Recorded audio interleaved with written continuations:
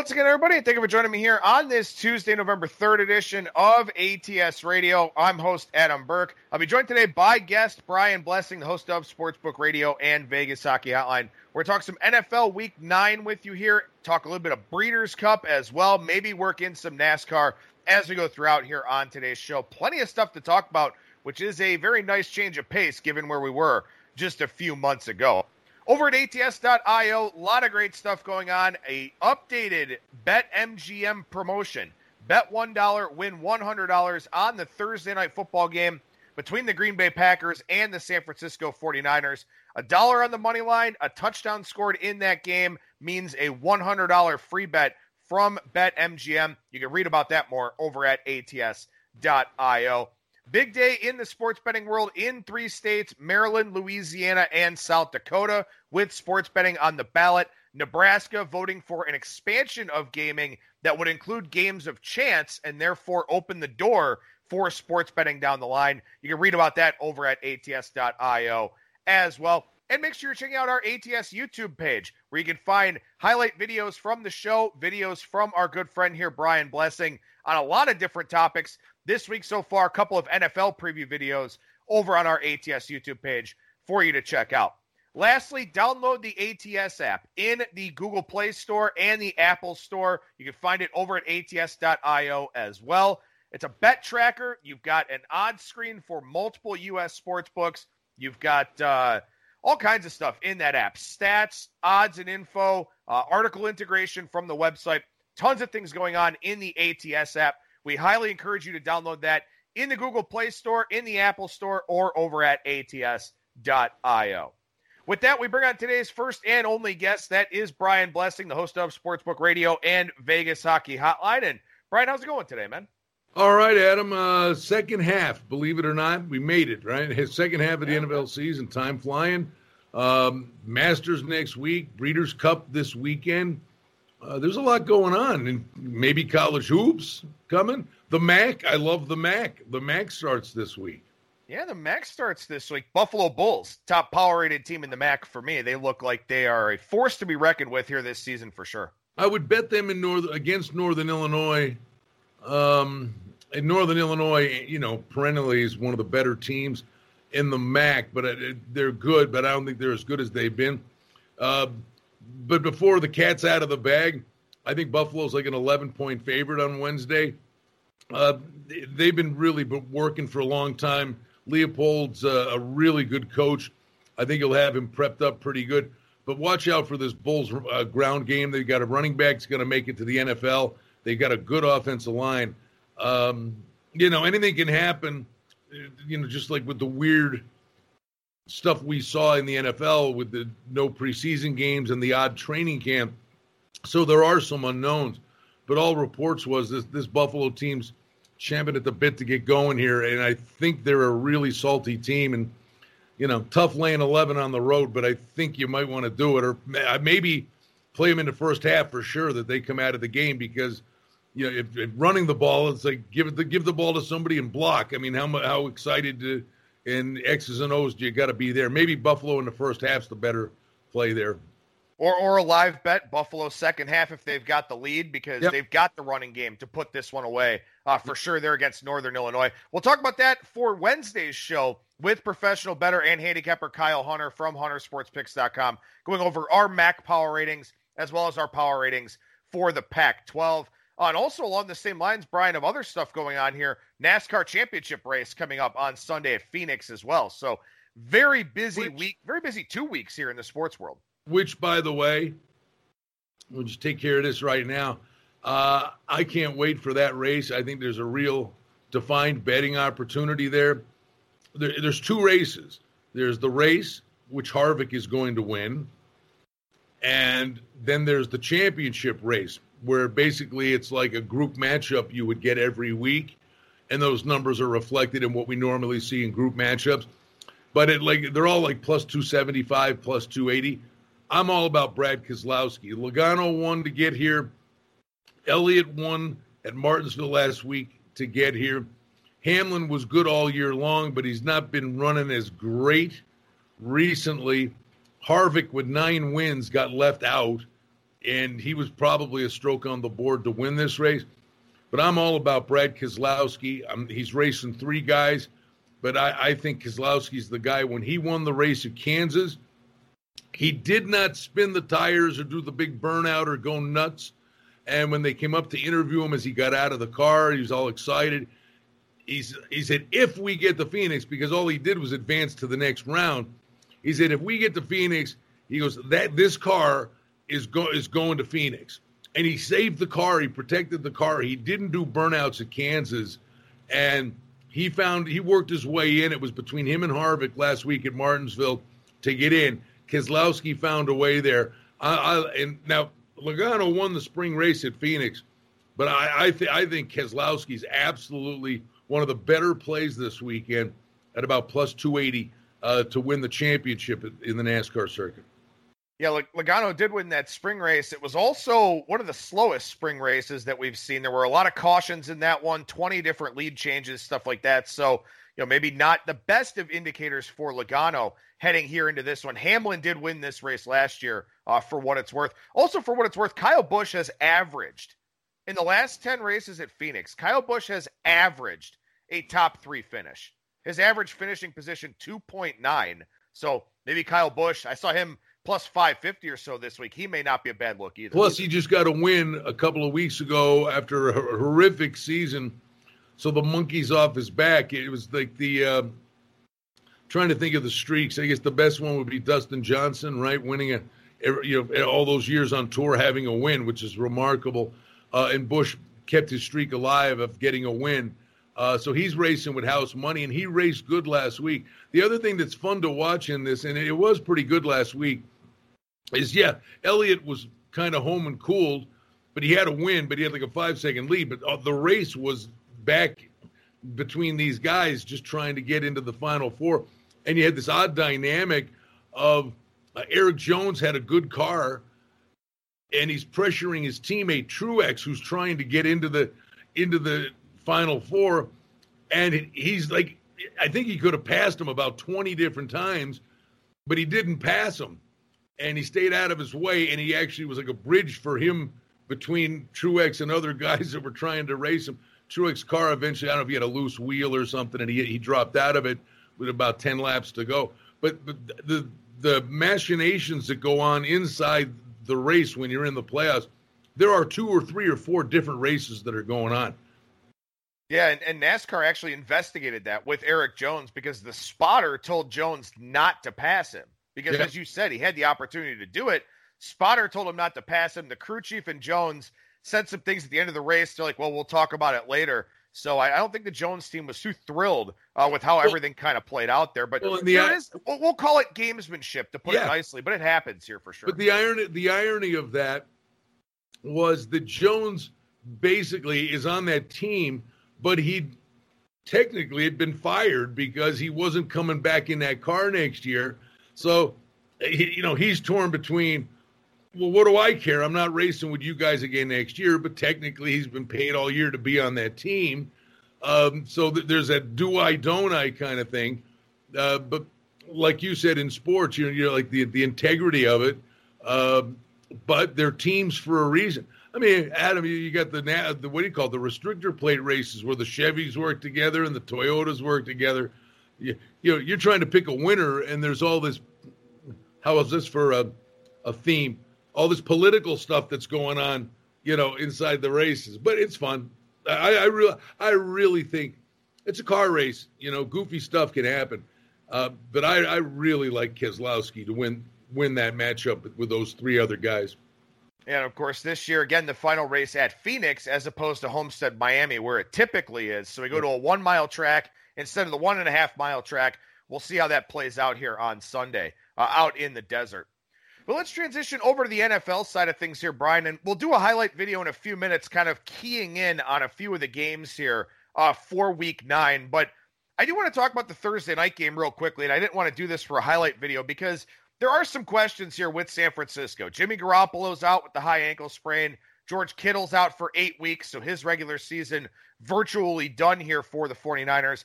And as a result, we've seen some line movement here. Green Bay now up to a 5-point road favorite on the short week at San Francisco, even seeing some 5.5s out there in the U.S. and the global markets.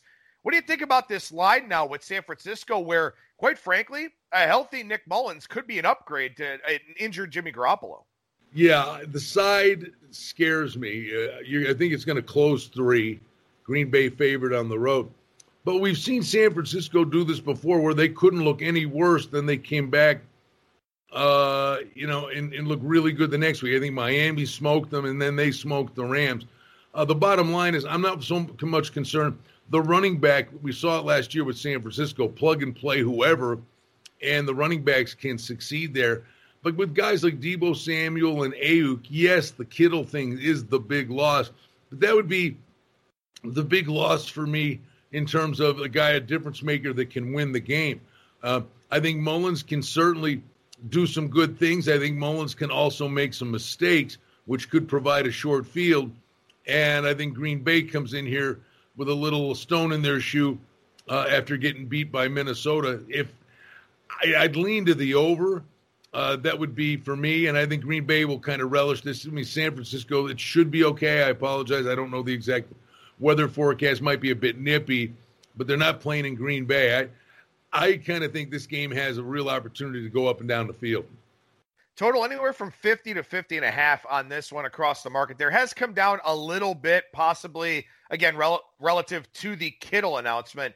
Green Bay with COVID in the running backs room, too. Jamal Williams not going to play. A.J. Dillon not going to play. So their depth is hurt a little bit at running back, and maybe that kind of dictates what they do with the play calling. What's the deal with Jones?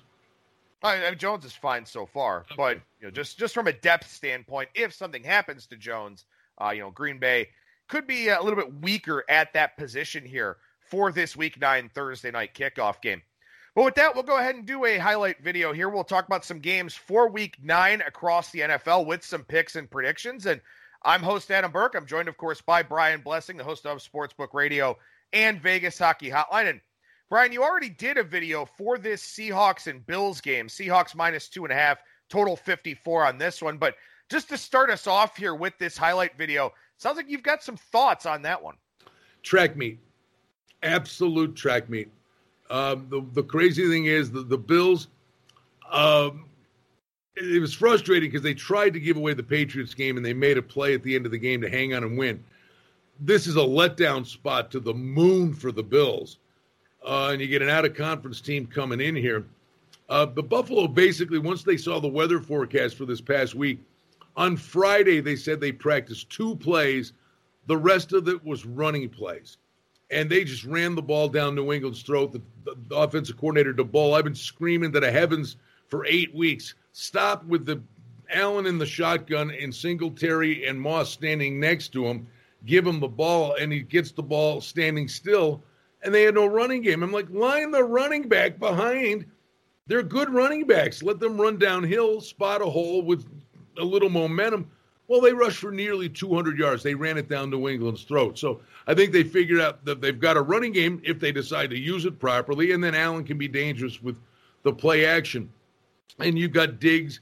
Beasley's really had the hot hand of late. They got to get John Brown in the offense. Seattle, the running back situation is sketchy, but Wilson runs around. He's incredible. Throws as good a deep ball, the best deep ball, I believe, in the NFL. He's been remarkable. They are going to get their fair share of points. The Bills have had injuries with Milano and Edmonds. And I just think that goes up and down the field. And the real big reason, Adam, I'm thinking of you Sunday when I'm watching right before halftime of the Browns-Raiders game. The weather, it was like the scene in Caddyshack with the Bishop and Bill Murray. And Bill Murray said, I don't think the heavy stuff's coming for quite a while. It was ridiculous. And that is basically right up the lake. The difference is probably about an hour and a half to 2 hours that weather hits Buffalo. So Buffalo had wind and rain last Sunday. It was never as bad as it was in the Cleveland Raiders game. The advanced forecast for this next weekend, it's going to be in the 40s, I believe, out here. You get your suntan lotion, pal. This weekend at Cleveland, Buffalo, supposed to be 68 and sunny. It's probably going to be, and that means that the ticking time bomb's behind it and winters are coming. But it's going to be 68 and sunny. These two teams are going up and down the field. Yeah, I'm going to try to get out on the golf course one more time here this week because it's supposed to be sunny and 60s, really across the Great Lakes region. Hopefully I can get out one more time after things dry out a little bit here. But, yeah, the weather should not be an issue. I know people kind of talk about that 10 a.m. start time for Seattle. I don't know if that's an issue for a team as well coached and as well led by Russell Wilson as they are. So, and the thing, too, is that, Buffalo, while they got the running game going last week, it's been an issue all season long. The Seahawks are okay against the run, and we saw that last week against San Francisco. The pass that they struggle with. Well, so, and I think they got to get Allen going again. And I don't know. I know I've mentioned it. I don't know necessarily it was with you last week.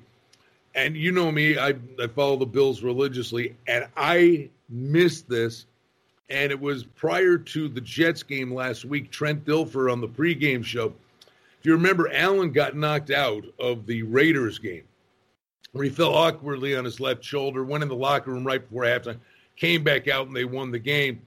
And he just said, it was sore and everything. At least it wasn't my throwing shoulder. He's been wearing a brace on his left shoulder. And Dilfer said he's convinced it popped out. They popped it back in. And he's convinced that he separated his shoulder in that Raiders game. And he said it's about a 3 to 5 week injury for it to really shore up and heal. But he's been wearing a brace on his left shoulder, and he thinks it's impacted his mechanics. And everybody's ready to go back to this. He's inaccurate thing all over again. I think he's playing hurt.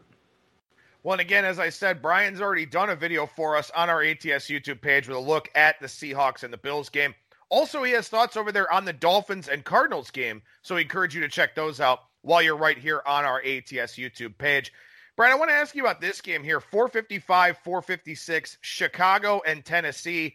Titans a 5.5-point favorite here in this game, total 46.5, and I don't think there was a more disappointing team in the NFL this past week than the Titans. The line went up. It was the most popular play in the Circa Sports Million and the Westgate Super Contest. I had them in the Circa. They faced a Bengals offensive line with 4 new starters, and they don't even sack Joe Burrow at all. They look inept offensively for large stretches of that game. Now they take on a better defense in the Chicago Bears. What do you think about the Titans laying 5.5 this week?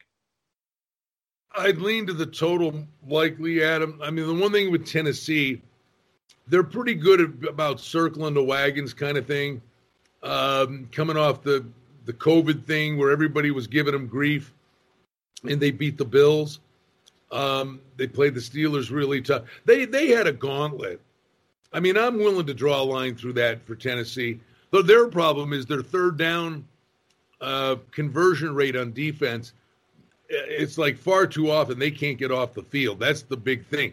Now, this isn't a Bears offense that scares you. So I would expect better things from Tennessee's defense. And honestly, you talk about disappointing.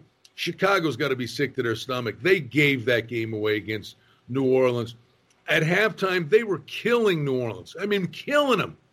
And they punted it to Breeze with about a minute to go in the half at about his own 30.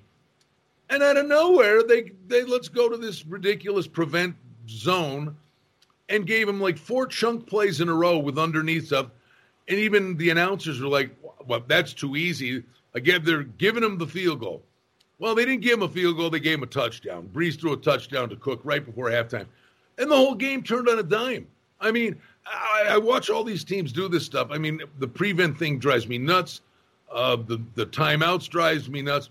But that prevent thing at halftime cost them the game. It changed the whole game, and Chicago still had their chance to win in overtime.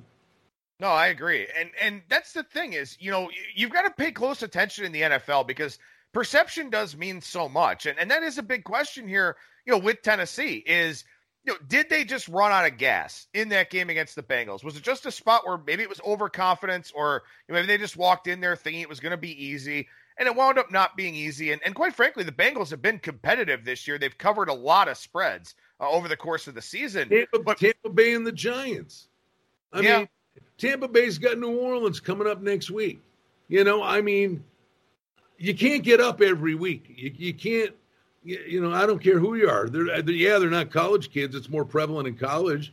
But, they're still professional football teams. If you don't show up, you're going to have to work for it. I mean, honestly, the Giants should have won that game last night. How many wide open stretch plays did Jones have? He had so many opportunities, and then on top of it, missed his chances and then made egregious mistakes that led to the game-winning points.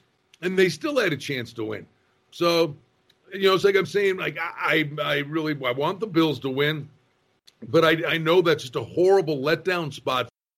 You have to take that into account. I think Tennessee just had a letdown spot against Cincinnati. I like the under in the game, Bud, personally. Well, and that's the thing. A lot of people are probably going to look at this and say, man, Tennessee at 5.5 is a big number. Keep in mind, it opened 6. And, again, there's really not a whole lot of home field advantage in the NFL this year. So, a lot of people are probably going to look at that line and say, how could I lay this with Tennessee coming off of that loss to Cincinnati? There are some games that you just need to put in a separate column or put in a box and put the lid on it and just sort of kind of draw a line through it, as you said. So I'm curious to see what happens with that line, and maybe more importantly, curious to see what happens with that game. And if Tennessee does play up to that expectation and does have that bounce back performance, because you may miss the boat here, but maybe you'll find a spot similar to this down the line where it can be something you can use that's actionable info for you. And the one thing I would say, and you're right, it's probably a perception thing, and you look at the record or you go to the standings. But for the most part, save 1 week, Cincinnati's been in every game. I mean, Cincinnati is not a pushover. And Burrow's done some cool things. He's still a rookie, and he's going to make mistakes. But this is a team they're competing. I mean, I don't think it's this horrific loss everybody's making it out to be. No, I don't think so either. Another game I want to ask you about here, 463-464, Houston and Jacksonville. Not the sexiest game on the board by any means, but you got a 1-6 Houston team laying 6.5 on the road, total 51.5 for this one. Jacksonville will not have Gardner Minshew, and we kind of knew that, I guess, because this line really hasn't moved a whole lot, but for the life of me, I cannot remember a one-win team this deep in the season effectively laying a touchdown on the road. Well, they're both coming off a bye. That's all I got. No, they're both coming out. You know what I would watch for? It will not shock me after we tape this video and you send it out. What if 25 minutes after you send it out, they trade Will Fuller? I mean, the trade deadline, I think, is a thing here for Houston. In Jacksonville, it's just one of these teams. Best of luck to you trying to get a read on these guys. I mean, it could be the ugliest game in the world, or it could be a track meet. I would lean when you get two teams that are hopelessly out of it, and it's crazy to say that, going into Week 9 when you think of what's going on in the NFC East. But basically, where Houston and Jacksonville reside, I mean, when you're hopelessly out of it, it's that intensity level goes down, and you do crazier things and some gimmick plays. And I would lean to the over. I mean, it's not like, oh man, hey, all these great players are there. I just think the nature of the game, the lack of intensity, generally, I mean, it could be they're just ugly and it's a punt fest. But I'm more inclined to think it'll be a turn the clock back to the old AFL days where they're both throwing for 400 yards. Yeah, that's an excellent point to make here is that, we do have some teams that are already clearly out of it. Some teams that, you can kind of question their motivation week in and week out. But we've talked about this a lot, specifically with the NHL, where the more important the game, the more things tighten up. And as you said, this game's not really important. I mean, it's important for Jacksonville because they're better off losing as many games as possible to improve their draft position. Probably the same thing for Houston, too. But at least Houston, with Romeo Crennel, they've looked far more engaged. So Houston will probably be a very popular teaser team this week. I may kind of like them a little bit minus the 6.5 if they keep Will Fuller, as you said. But, that's the big thing is, like you said, I don't think either one of these teams really has a whole lot of intensity to give throughout the year. And you may want to start looking at overs for those teams that just don't really have a whole lot going for them. Yeah, no, I mean, it's a good point. I think that's a kind of a generic way to look at it. And then, the other thing, to try to take some of the guessing game out of it, when you get games like this with teams you just can't trust, God gave you two eyes. When you watch these games, it doesn't mean the game's dead to you. But if you go and watch and go, oh, they're engaged today. I mean, you can tell when you're watching the game. Oh, their defense is fired up. Or, oh, though Minshew looks like, he's not a train wreck today. Or Deshaun Watson's taking the game over. And on the way in, can you trust either of these teams? The answer is no. But if you watch the first half or the first quarter, you'll get a real sense of who's into it. And maybe the games like this with teams you can't trust, in-game wagering is the way to go. And also an unknown factor here with Jacksonville, with Jake Luton getting the start, with Gardner Minshew hurt. So we don't really know what Jacksonville's offense will look like, if it will be any different. So maybe live betting, a good opportunity for sure in that one. What about this Sunday night game? You mentioned it already. Tampa Bay maybe looking ahead last night to this rematch with New Orleans. Buccaneers are a 5.5-point favorite at home. When these two teams played back in week one, the Saints were a 4-point favorite at home.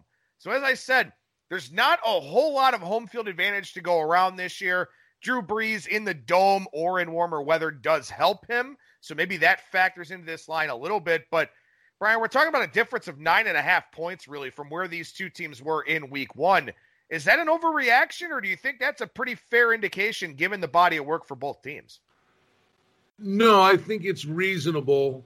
And honestly, if the Bucs had looked a lot better on Monday night, the number maybe even a touch higher.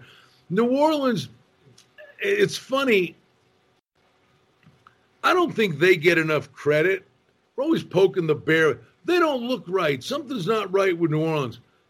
Think what they did with the one year Brees got hurt. And everybody's, oh, man, well, if Teddy Bridgewater can hold down the fort, they'll have a chance at the end. And then Bridgewater came in and they did great. The Taysom Hill thing, he does some good things. Sometimes Peyton gets a little squirrely with his decision-making. But New Orleans just wins, and they should get credit for that. I mean, I didn't think they should have won the game against the Bears, but they won. Think about this. Michael Thomas has been out the majority of the season. This past week, Emmanuel Sanders, who had finally become part of the offense, he gets COVID. And they find a way to win. I mean, you get the ball to Kamara, and he can do a lot of good things, and Traquan Smith and whoever they plug in. Cook, the tight end, showed up. So I think they deserve a world of credit. But with Tampa, I don't know what the deal was Antonio Brown, what that's going to look like, and how quick that comes to fruition. But the Giants gave Brady a lot of trouble with good pressure. I mean, if you can get Brady, now they got all the weapons. We know that. The funny thing is, Bud, we have this one, and we've got the Giants in Washington. The other thing you got to take into account. These are the first two games where revenge is in play. The first rematch games of the year here come in week 9. And honestly, that first week, I loved New Orleans. It had nothing to do with nothing other than, and I was right then, is that Brady, I don't care who you are, how great you are, learning a new coach, learning new wide receivers, and then you had the funky preseason and training camp. That New Orleans is like, I'm sick of hearing about Tom Brady, and they won the game handily. Now, 9 weeks later, I think this Tampa Bay team is going to get better and better and better every week. And look at the emergence of Gronkowski now, again, in that offense. Yeah, I think there are a lot of interesting talking points here. I do think there were a couple of revenge games. Packers-Vikings, I think, was one of them. And then okay, yeah, that's right. And Browns and Bengals. But, yeah, we are at that point now where we are getting those division revenge games. So that is an angle that, you may want to consider here. And in the first game, Tampa Bay was probably the better team. I mean, Drew Brees was under 100 passing yards, I think, deep into the third quarter. I remember I was on the Saints in that game. I did take them in the circa, and I got very lucky, I think, to actually have them cover the number there in that matchup in week 1. But I think the biggest question that we have to answer regarding this Week 9 game here, and quite frankly, I don't know what the answer to this question is. A lot of people have looked at the Saints defense this year and have said they're better than they've played. They're better than what that statistical profile looks like. They're terrible on third down. That's been a big issue for them. So they've gotten a little bit worn down. They haven't gotten off the field, stuff like that. But a lot of people I've heard have repeatedly said this Saints defense is better than what we've seen so far. If you believe that to be the case, and you're getting 5.5 here, I think you like New Orleans. If you don't believe this Saints defense is better, I think you like Tampa Bay. I don't want this to come out the wrong way. Like, we don't have to agree on everything. You don't want it to be a love fest. And I'm not taking a shot here. But it's funny. You said that. Earlier I said Tennessee can't get off the field on third down. And, well, what did we say all summer long?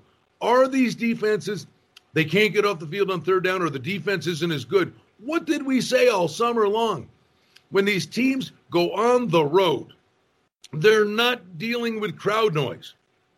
That the offenses are going to move the chains. On third down, the train whistle may go on the Jumbotron, but the fans aren't standing up going bananas.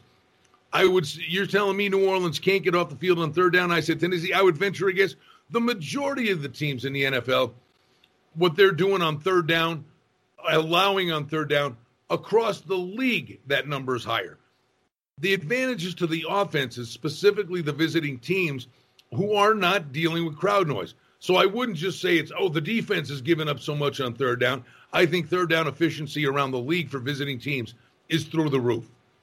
That's fair. And I also think, too, with the way that play calling has changed, we're probably in fewer third and long situations this year. Teams throwing a little bit more on early downs, stuff like that. So more manageable third downs, too. 3rd and 3, 3rd and 4, stuff like that, as opposed to, run into the line twice, then get 3rd and 8, and everybody in the building knows you're passing. And how many more teams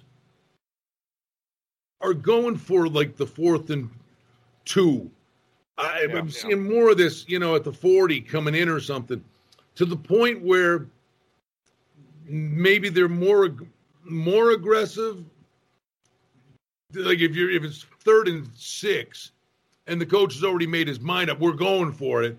So that third down play, that play call is, we're going to call a play here on the premise that we're going to go for it again. So they may run on a 3rd and 5 where they normally wouldn't, because they're considering it 4-down territory. And some of these things add up to moving the chains. No, that's very true. That's a very true point there. So what are you thinking about that Sunday night game? Like I said, Bucks minus 5.5, 51.5. Any early thought on that one from you? Doesn't do much for the old podcast, does it? No, I don't like any. I don't know. That's fair. I think it's a tough handicap, and also too, I want to see if Michael Thomas is going to play. I think that's important here too. Well, no, that's just it. I would lean to Tampa Bay, but I'm not loving. I mean, look what Tampa Bay did at home to Aaron Rodgers. If you want to throw the revenge in there and the importance of the game and seizing control of the division and Brady, and I would lean to Tampa Bay. I mean, but you're getting Breeze in 4.5 points. But I'd have a slight lean to Tampa. It's not a game. It's Sunday night. I'll find something to play, inside the game. Probably a prop. If Thomas doesn't go and Sanders comes back from the COVID, I'd probably play Emmanuel Sanders over. It'd probably be something in the 59.5, 63-yard range. Maybe I'd pick a guy like Sanders out of the equation there, because he's been out of sight, out of mind. And he had just figured out how to get into the offense. I think he had over 100 yards the week before he was out.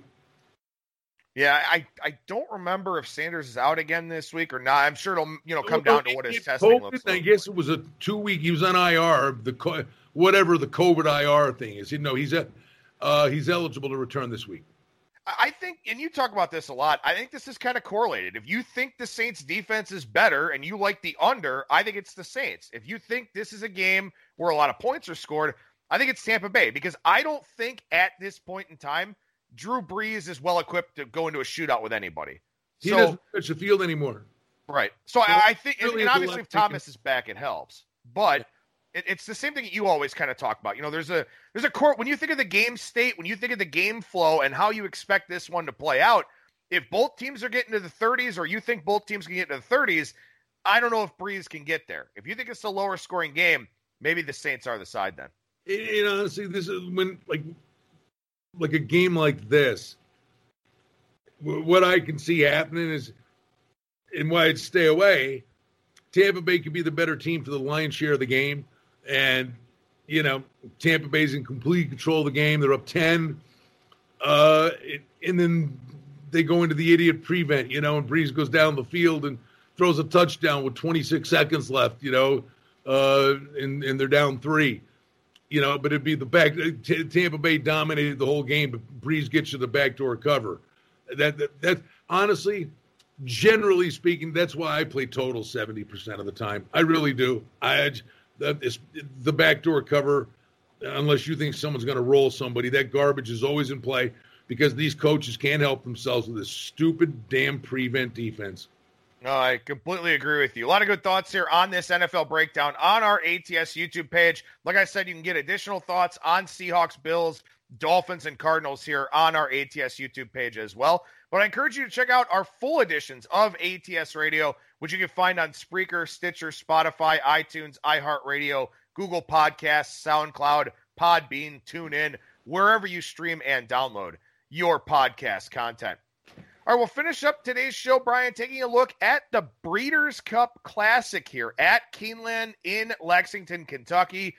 Big day of racing, lots of great racing, almost all the best horses in the country on hand, either for the Classic or for the events on the undercard here.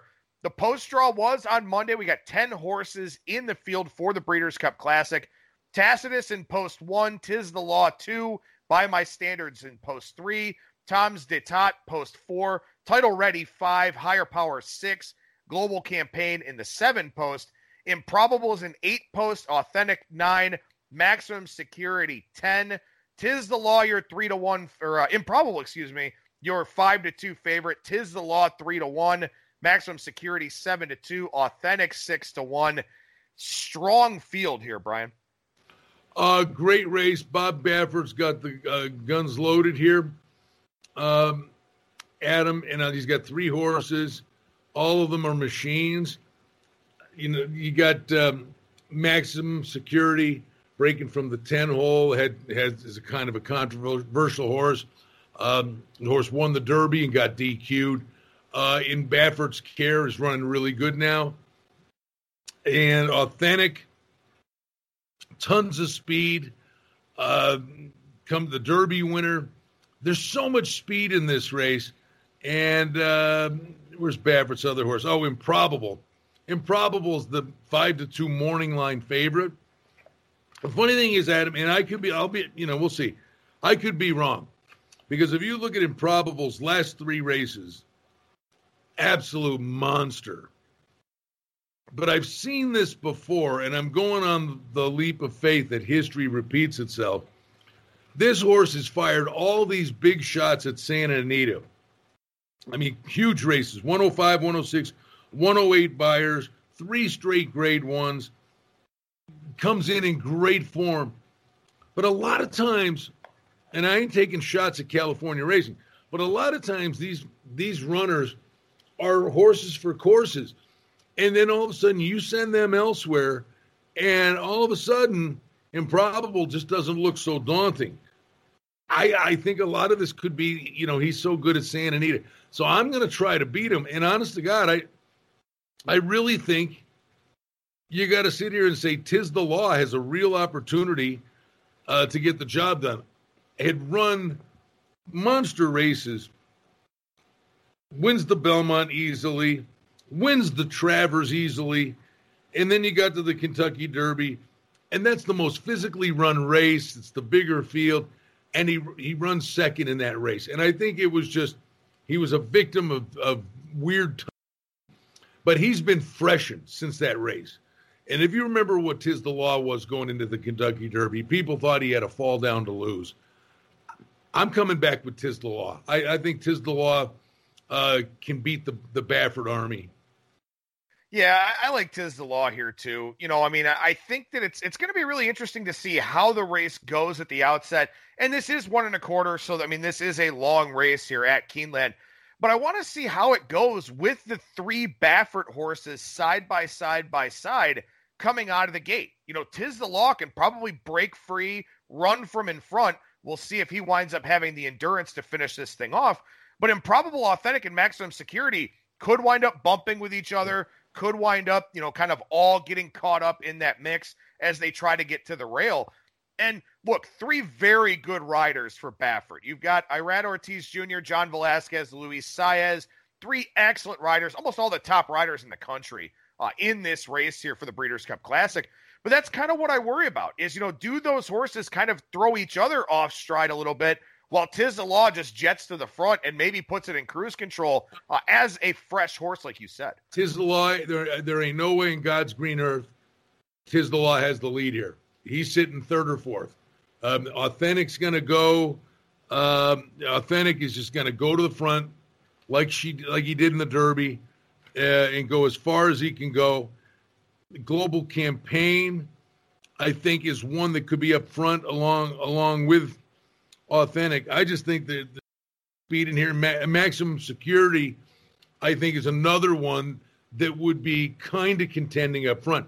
And the other thing you got to realize, when you've got 3 horses trained by the same guy, you talk about a fireable offense, not just for this race, but for their future riding for them. The last thing you want to do is get involved in a speed duel with the horse that, the trainer's 2 horses are dueling on the front end. It's like a cardinal sin. I think Tiz the Law sits probably 3rd. The good thing about breaking from the 2-hole, I don't think he wants any part of the lead, is he'll be hugging the rail going into the first turn and be sitting 3rd or 4th and get first run at them. And then the one I would give a shot, listen, any one of these, a grenade could go off too, because it's that kind of year. But the other one that I think is capable of turning the tables is Tom's D'Etat. And that one ran 3rd in the Whitney and was beaten by Tiz the Law and By My Standards. So this one's coming off a long layup. But the running style with Joel Rosario, again, if I'm saying Improbable is a horse for the course at Santa Anita, then I'm going to try to beat Improbable. I think By My Standards Tom's D'Etat is one with the running style to pick up the pieces if the race starts to collapse. So I like Tiz the Law to sit 3rd, get first run at the pace setters, and then try to have to hold off Tom's D'Etat late. And pace makes the race, pal. Well, and I guess that's sort of the question here. That's the strategy for Tiz the Law, to kind of sit 3rd, sort of take a run, take a shot at probably one of the Baffert horses who's out in front. The question is, do you think any of these Baffert horses that get out in front can hold that lead? Does it make the most sense for Tiz the Law to sit 3rd or 4th and then take a shot, maybe, mid-track, something like that? Can Tiz the Law, catch up and then outrun the Baffert horses? What we don't know is how's the track playing. Because there are times when Keeneland can play pretty speedy, where you get a speed bias, and then Authentic could go gate to wire. By the way, in the Kentucky Derby, I'm still stupefied that happened. And the fact, I think he did it, but it took something out of him. That Authentic, he won in quote-unquote wire-to-wire fashion, but not really, because it was such a long run to the first turn. Authentic got the lead in the Derby, but had to work to get it. They were already by the spires the first time before he got the lead. It wasn't like he shot to the front and slowed things down or it was phony. Authentic had to work to get the lead in the Derby. And he just kept going. It was unbelievable. And then you come back and think, well, if he did that in the Derby, there's no way he loses the Preakness a few weeks later because it's a shorter distance. But sure enough, I think the Derby exacted a toll on Authentic, and Swiss Skydiver got the job done. The filly won that race. So freshness, I think, at this time of year is an asset, too. That's why kind of like you never know. Some horses, need to build that foundation up. Some horses fire a big shot off a lengthy layoff. That's like, I think Tom's Day of a wild card. I don't know if you've had a chance to look at all, but I know that, generally speaking, with these big main events like this one, you find a lot of value on the undercard. You tend to, find a lot of things that you like in some of those earlier races where, maybe some horses that could have been in contention for the Breeders' Cup Classic wind up running in something else. And anything that, if you've had the chance to look, anything that you've kind of noticed on any of the undercard races? Well, generally speaking, now the Breeders' Cup's a little different, but I mean, like Chad Brown dominates turf races in North America, but the European horses, the turf horses, are better than the North American horses. There's no getting around it. They keep doing this. It happened again this past weekend at Santa Anita. I had a call from a friend who goes, look at this horse at Santa Anita. Go to race 5 and look at it. And I looked at the horse, and then I said, yeah, it looks good. And I said, but the horse I'm playing is the rail horse. It's this happens all the time. It was a European Invader, first time at Santa Anita, and they thumb their nose at these horses all the time. Usually they let them go off 8-10-1. The horse went wire to wire. It's 7-2. So I love the European turf horses. And I'll tell you, in the turf, there's a couple I'm going to use. One, Brad Cox is a phenomenal trainer. He's got 9 horses, and they asked him, and he's got big horses. They said, how about the ones coming? He says, well, you want to say they're all doing good, and, I love them all and everything. But he thought Arklow was the one that was sitting on the biggest race of his life. That would be a draw on the rail in the Breeders' Cup turf. But in that race, this happens a lot, too. I'm going with, turn a page. I believe the horse's name is Tarnawa. It's an Irish bred, but it's a filly going against the boys. European horse coming over here. And, I can just hear, Comas doing the call. The filly does it. The filly beat the boys. I mean, it happens all the time. I mean, don't dismiss that. Swiss Skydiver wins the Preakness. A filly beats the boys.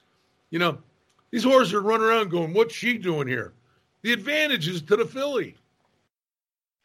There we go. Good thoughts there on the turf. Again, Tarnawa in the 3-post, Arklow in the 1. So maybe that's something you want to look at, possibly an exact-the-box type thing in the Breeders' Cup turf here. Always great to chat horse racing. Always great to chat everything with Brian Blessing, the host of Sportsbook Radio and Vegas Hockey Hotline. And Brian, how can people check out those 2 shows of yours?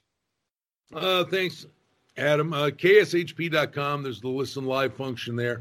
I put the show links out on my Twitter at Brian Blessing, and the shows are archived for you at sportsbookradio.com. And got a new thing coming up we're looking forward to. We'll get the word out on that once it's official, that the show will be a little broader than that, and that's coming soon.